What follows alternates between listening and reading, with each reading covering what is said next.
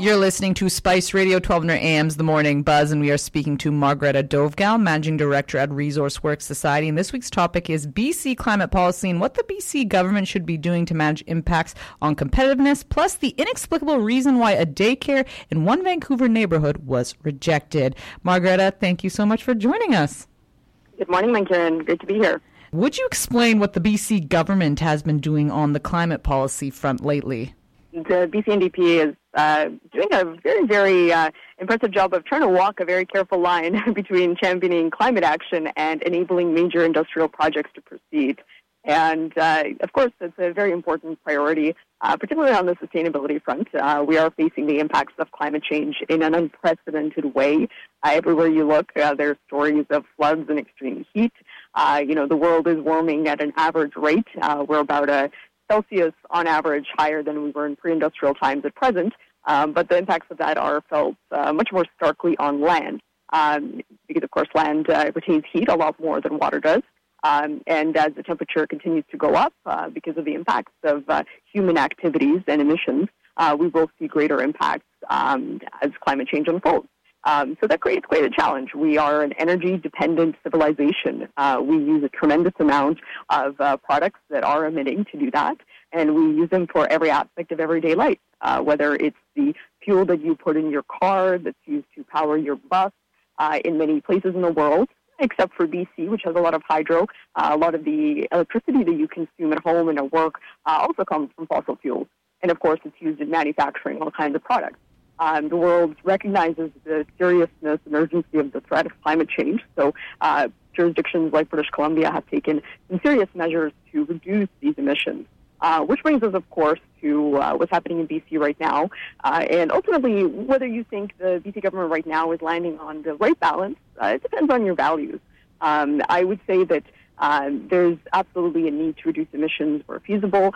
We do continue to need economic growth. And we need that to maintain jobs, prosperity, tax revenues, opportunities for people, entrepreneurs, small businesses, and communities, especially Indigenous ones that are pursuing projects like ones in liquefied natural gas to really get a head start on the economic development they really need.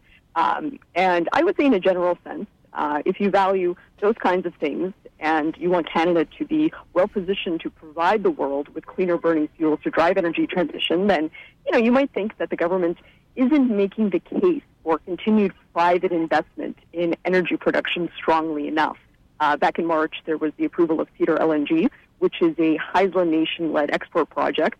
And that was actually bundled with the announcement of the government's new energy action framework that tries to essentially chart a path to net zero emissions by 2030 production of liquefied natural gas.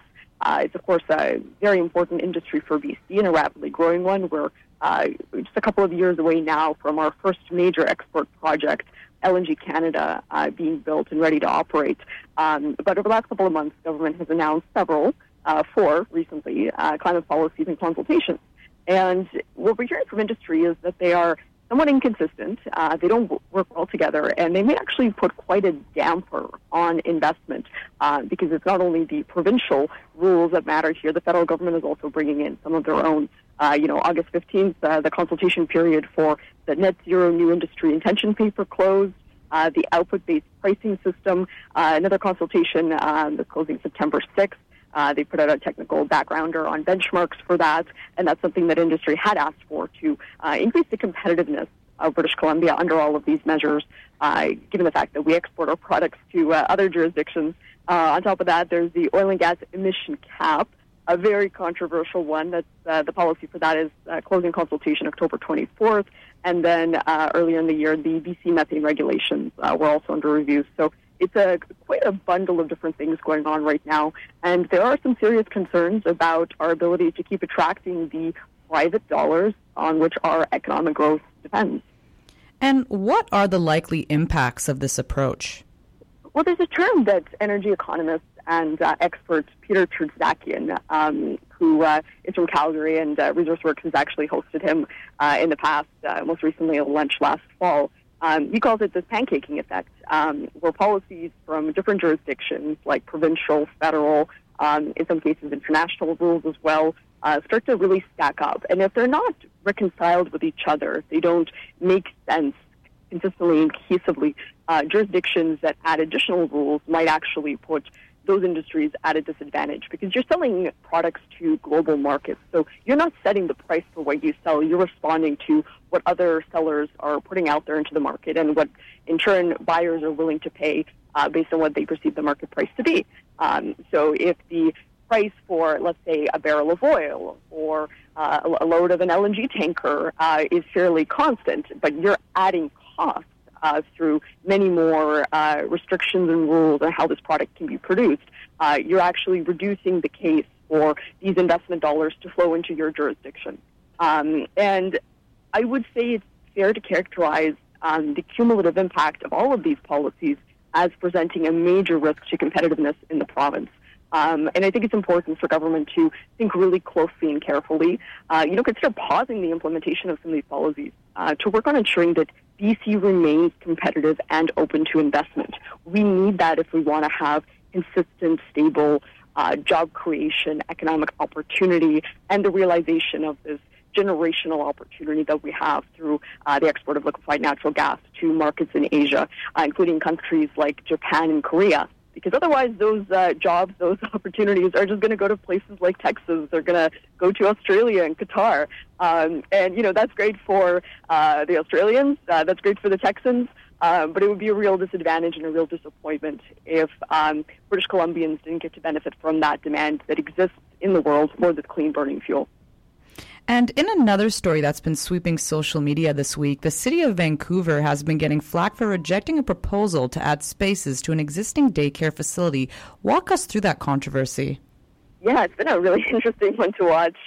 Social media has just exploded on this, and it all follows an article by the journalist Dan Fumano, who's been tracking issues in the city for a number of years. And Dan describes the addition of a second floor to an existing daycare facility in Douglas Park, a Vancouver neighborhood, and how a number of neighbors who hate the sound of children playing, what a terrible sound that is, right, successfully petitioned the city. They went to a number of hearings about this proposed expansion for 8 spaces. That's, 8 children potentially playing in the neighborhood for a couple of hours a day, maybe not even that many hours a day. And they actually kiboshed the proposal. City staff listened to the NIMBYs, who said, not in my backyard, Buster, and they said no to this. And this is at a time when we have just an unprecedented need for childcare capacity. We're in dire need of this. Many families are waiting for years on wait lists to get their kids into care so that mothers and fathers can be active in this very, very hot labor market that we have. But city staff said no. And everyone's just, up in arms about this. Many elected city councillors are incredibly disappointed in this decision. But I think it speaks to a broader, more systemic issue that we're struggling right now to reconcile the needs of our growing city and our growing region with, public acceptability and tolerance for growth and building and expansion. And I think that's a deeper structural issue that affects areas like housing as well. Now, you've put a fun little poll on social media. Who or what deserves more scorn? The neighbors who complained about the daycare, the city staff who rejected the application, or the rules that allow much-needed childcare and housing. So what's your take on it? Now, I have a good amount of animosity for NIMBYs, including ones who literally hate the sound of joyful children. Enough to say, not in my backyard, Buster, and lead a hateful campaign to block much-needed daycare space in the city where, some families are spending years on wait lists. If you want an idyllic rural setting, move to Pemberton or Williams Lake or literally anywhere except for the biggest city in this province, a rapidly growing city. That's one piece of the puzzle, certainly. And so far, the results I'm seeing on my channels sort of suggest that more people are annoyed at the neighbors. It sounds like it was only a handful of them, so that's an important piece. For the staff, I think there's generally a disconnect right now between council and city staff. And I'm hearing this from a lot of people. Council wants to build more housing. They want to fix some of the safety issues that are really, really affecting livability in the city and sense of safety that people experience just walking around places, especially downtown, let's be honest. But the ability to move through proposals, including ones that require big change, big transformation, and this is true for other governments, not just this one, routinely gets blocked or changed so substantively that the intent of whatever policy change is being considered doesn't really get fully realized. And that's true for building more housing. Proposals from political level go to city staff. They get totally changed and flipped, come back to council. Council says, okay, fine, I guess we'll pass it. And then the policy outcome is not what we want. So that's a structural issue that needs a lot of work. The culture of the city obviously needs to respond to the change in political will and, of course, what the electorate and the people who live in the city actually want to see as the outcome. But then finally, I think this is really the one where I personally believe the bulk of the scorn or disappointment should be directed at. It's the rules. And those rules come out of something that happened 50 years ago.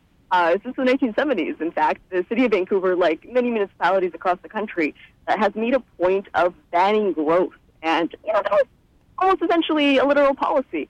We went from enjoying a surge of construction with peaks in building homes, for example, that we haven't replicated even today, 50 years later, to practically no new homes getting approved anywhere. And, this freeze on growth had a decadal chilling effect, shaping generations of city planners and municipal bureaucrats whose function became to, I think, effectively kill everything good, fun, or necessary. So it's a very unfortunate place we have found ourselves in. The public consultation processes that we have developed, which came out of this desire to not let anything get built, actually create a lot of loopholes for people who are uninterested in the idea of us actually being able to, have kids and to have a growing young population.